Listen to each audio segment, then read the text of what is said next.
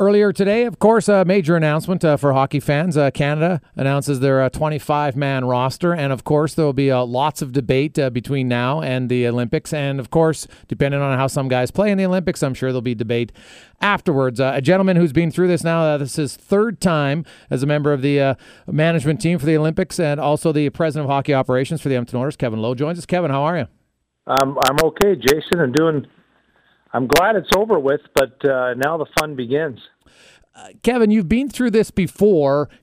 Was this process harder or the same as other years? Because it seems like now there's just a lot more elite level Canadian talent across the board. Yeah, most difficult time, no question. And I think for a couple reasons. One being, we wanted to make sure that we don't drop our guard, and not that we necessarily did that after Salt Lake City, but when you don't do well, you go through the debrief and try to figure out, okay, having won in Salt Lake, how come we finished so poorly in Sochi? Did we, were we not as out on the scouting trail? Did we take things for granted in terms of some of the players or whatever the case? I mean, you debrief and you ask the questions, and so we wanted to make sure that this time around, given that we won in Vancouver, of course, that we weren't underestimating, and we were giving it the necessary attention as a group. And then secondly, to your point, the great depth of players that we have this time around versus others. And, there's many more players and many more decisions. So we really had to get a good read on all the players and then ask the questions, who fits where, the big ice, all the different necessary questions in terms of putting this team together. But it was difficult, no question. Some players, I don't want to say played themselves off the team, but whereas maybe some guys played so well that we had to have them on the team, I guess is what it boiled down to at the very end. The one name that many people seem to be questioning why he wasn't on would be Claude Giroux. In the last 4 years, he scored the third most points of any Canadian forward. In the last 3 years, he scored the most.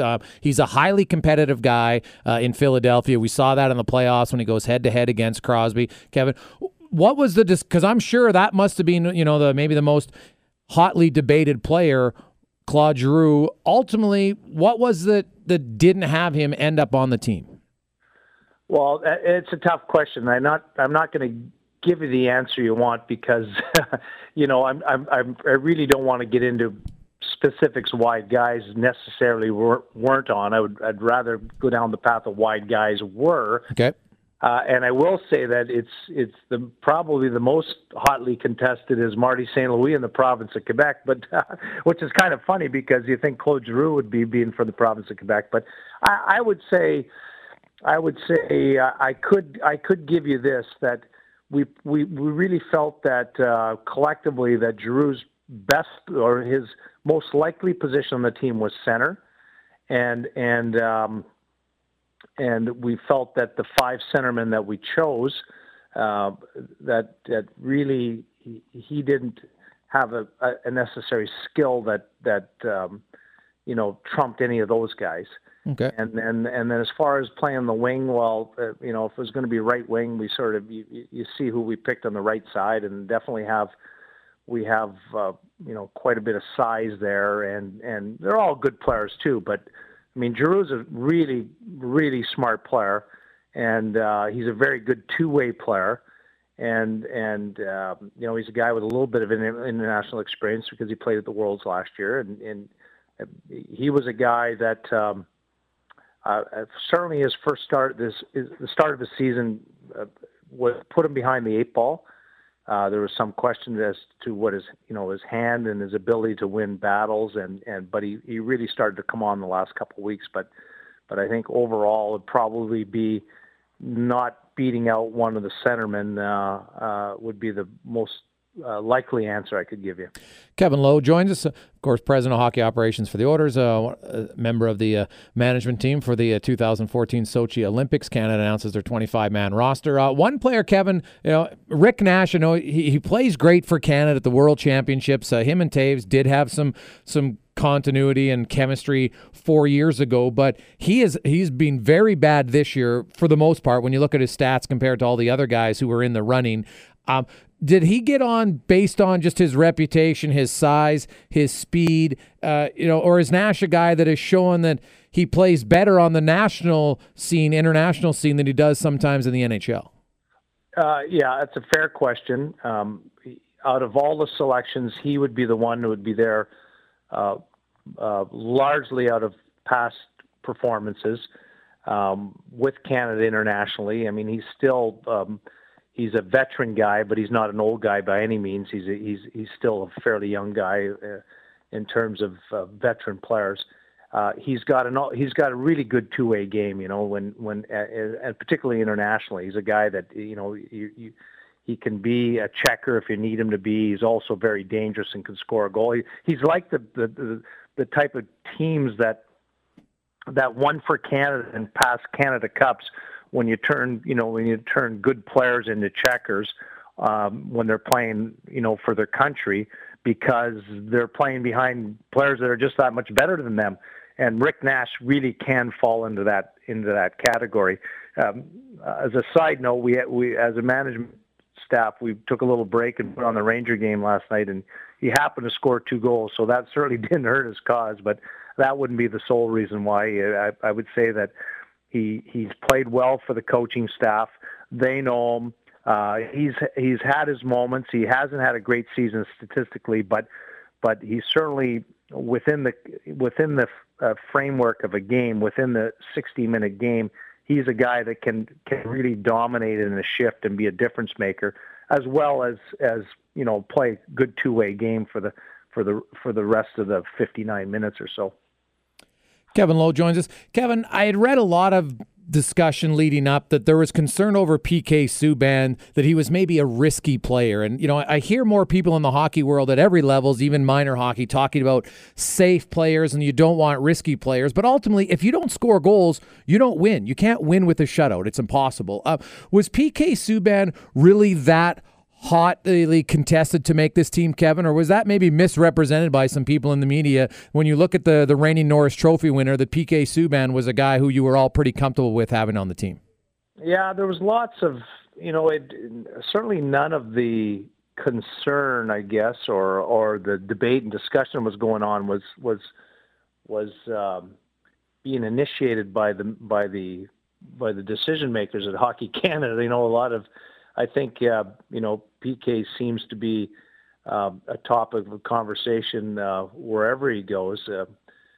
But his overall game has improved, and I think from our perspective, when you're picking a team at this level, this caliber, you have so many good players, and they're all going to have a certain level of ability. And if I look at guys that didn't get picked on the defense, there's some offensive guys that can produce. But, in terms of PK, he has, he's got some rare skill. He can really transport the puck. He can really shoot it. He's got pretty good vision with it. And when he wants to, he can defend. And although he has the odd moment when he's playing for the Canadians where you wouldn't call him a stellar defender. I think if you look back over his body of work over the last few years, when games have been on the line and when the Canadians have been in the playoffs, he's performed pretty darn well. And that's as important to us as the odd mistake. I mean, you're going out on a limb. It'd be easy just to take a real, a safe player, but to your point, you don't win with safe. You have to have a certain amount of risk, or be able to live with a certain amount of risk if a guy has a high upside like PK does. And it all boils down to hockey sense. Over an 82-game season in the NHL, the Canadians certainly need him to produce points. It's a lot like Paul Coffey. Everyone questioned whether or not, and not to compare PK Paul Coffey, but everyone questioned Paul Coffey's ability to defend. But when push came to shove and the Oilers were winning cups and Paul Coffey was playing internationally, he defended pretty damn well. And it's our sense that PK is going to do the same thing. It's exactly what I wrote in my article. I remember the reputation of Paul Coffey, and if I recall, in 1984, he made one of the greatest defensive plays ever on a 2-on-1 that led up the other way for the game-winning goal for Mike Bossy. So I think it's easier, Kevin, for skilled players to calm down their game when you get put together with all better players. You know, you've played on Canada Cups, you were there, and when you bring teams together where it's the best of the best, I think players alter their games differently than how they would play on their NHL regular team. Yes?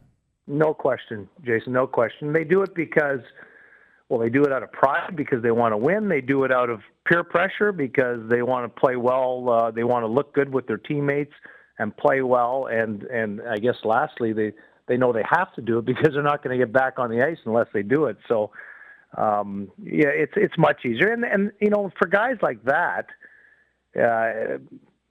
maybe a little less so because PK is a defenseman.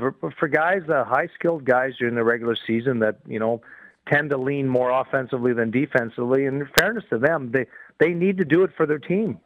And so, they're gonna have to give up stuff at times, not necessarily. I mean, Justin Schultz is going through a little bit of that with us. I mean, he's finding his way, but he certainly has some high-end offense, and if he's leaning the wrong way from time to time, you got to live with that because he can produce offensively for you. Kevin Lowe joins us. Kevin, I want to switch gears to the Edmonton Oilers right now. Obviously, that's where you spend most of your time with them. Building an Olympic team, I would say, is a lot easier just because the pool you're picking from, you get to pick all the players you want. That's not how you build an organization. You don't get to sign every player you want. You don't get to draft every player. So it's a bigger challenge. This year, I'm guessing, Kevin, maybe more frustrating than any of the previous years because the organization expected to take a step forward. I want to talk about the position you played and probably know the most, defense. And right now, the Oilers' blue line, top to bottom, just is not competitive compared to other ones. What's the biggest frustration from your standpoint with the organization, and how do you plan on turning it around? Well, to initially, to your point about the building Team Canada versus building an NHL team, the difference being this team, I think our reported cap is $144 million. And the total value of the contracts is $1.1 billion. So, a little bit different. But in terms of the Oilers, no question we have to improve our defense. We think Andrew Ference was an excellent addition. Anton Beloff is a free agent signing. He's still a young player in terms of experience in the NHL and is finding his way. He's had his moments like most young players do. Encouraged to see Marty Marinson come in and play, and other guys have had their moments. Justin Schultz went through a little bit of the sophomore thing, but we really believe he's going to be a solid player in the NHL and perhaps a star someday. And Jeff Petrie, again, experience-wise, still a young defenseman experience-wise, although we're needy of him to be a top player for us, and at times has been very capable of doing that.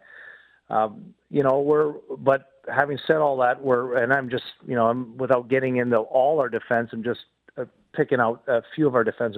Our overall defense has to get better. That's the goaltending's got to get better. The defense has got to get better. We really believe organizationally that we've addressed our defense, not necessarily for the immediate, but certainly for the future through the draft. And unfortunately, that doesn't translate into players playing today for the Edmonton Oilers. And it's equally frustrating for fans and all of us that it's not a quick fix. If we can find another of Andrew Ference type in free agency or through trade, I'm sure that's one of the first things that Craig McTavish is going to do. But overall, we believe that in the very near future, in the coming years, that we have the necessary pieces to be a really strong team. But it's the players I'm talking about, the players that we've drafted in the draft, and we know the name Darnell Nurse last year, and Oscar Clefbaum was a first-round player. But a lot of the other kids are playing Oak City. They're coming, but they they're going to need some time. Kevin, fans, a lot of them are frustrated. I'm sure you sense it. You can hear it everywhere, and maybe just as much of you guys, if not more. The one thing I want you to address is, because I think at times there's a misrepresentation from some people's perception. Since you stepped down as the GM, Steve Tambellini was a GM, and now Craig MacTavish. A lot of fans still feel that you call all of the shots. Can you give us any sort of insight into how the dynamics work with you and the general manager of the Oilers, Craig MacTavish, currently? Yeah, I would say that I mean, it's I really, it's a tough question. Craig is the general manager, as was Steve Tambellini.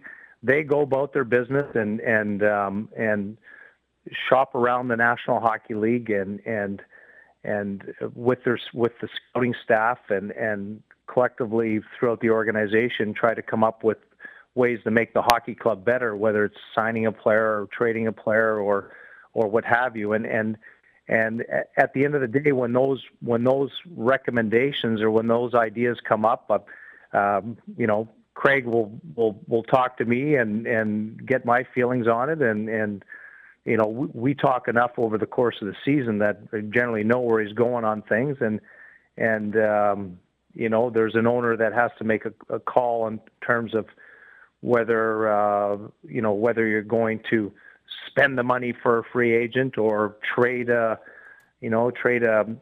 asset that's been part of the organization for a while. So there's a collective decision being made. But I think if there's any concern that our people can't make decisions without me endorsing them, then that's not accurate. We've always had taken the approach from the day that I took over as general manager that we're collectively going to make decisions, and not that it's a purely democratic process, but it's wise of you to have to involve as many people in your organization when you are making decisions, and it's not a fiefdom where one person says no, this is what we're going to do.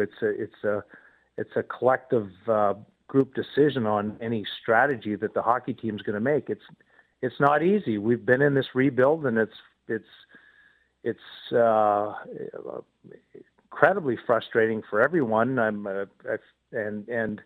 And the fans should know that for the people that are running the show, they're probably I don't even know if you can compare it, but in terms of frustration, it's incredibly frustrated. But we're in it. We are where we are, and the only thing we can do is continue to work hard and believe that in time that if we've done the drafting that we hope we've done, and we are patient with the young players, that they're going to become the players that we expect them to be, and it'll all result in a real positive and exciting hockey team.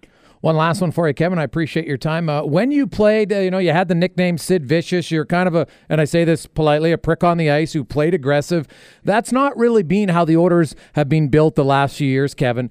How important is it to inject some of that? Just, Ferentz brings it a little bit, but you need more guys who stand up for themselves. And I'm not talking fighting per se, but the overall battle. Is that something that you can build in players, or do you guys have to go out and find more guys with skill willing to do that? Yes, and it's a big part of the game, and there's no question that's we're really thin on that. It's the pushback factor, the make a difference factor, and we've tried to address some of that through the draft in recent years. And if winning's not my biggest frustration, certainly the moments within games and within droughts that we just don't seem to have enough of that. But that's a product of youth. I think some players are more capable of doing that than others, no question. It's not something that everybody in the team can do. We just need to find more of them. But it's also it's a team thing. It's the players collectively, sticking up for one another and just not allowing certain situations to happen. And that, that comes over time. That I guess you get to a point where as a group you're just not going to take it anymore, and you're going to end up pushing back on that. We see some development in that. We see some of these players starting to get that, but it's all part of it. It's like goaltending, and it's like defense, and it's like scoring goals, penalty killing, and power play. It's part of the game, and as an organization, as a team, we need to get better at it. Kevin, I appreciate this. I know a busy day for you guys. Best of luck, all Canadians, despite all of the debate that will happen over the next 72 hours about who's on the team. You know that every Canadian will be rooting for not only the men's and the women's teams, but every athlete for Canada at the upcoming Sochi Olympics. I appreciate your time. Yeah, well, the real fun will begin, as far as Team Canada is concerned, in a month, and the real debate will be, I guess, in 6 weeks. Yeah, for sure. Which guy's the healthy scratch every night? That's going to be the next one. Thanks, Kevin. Okay, Jason. Thanks.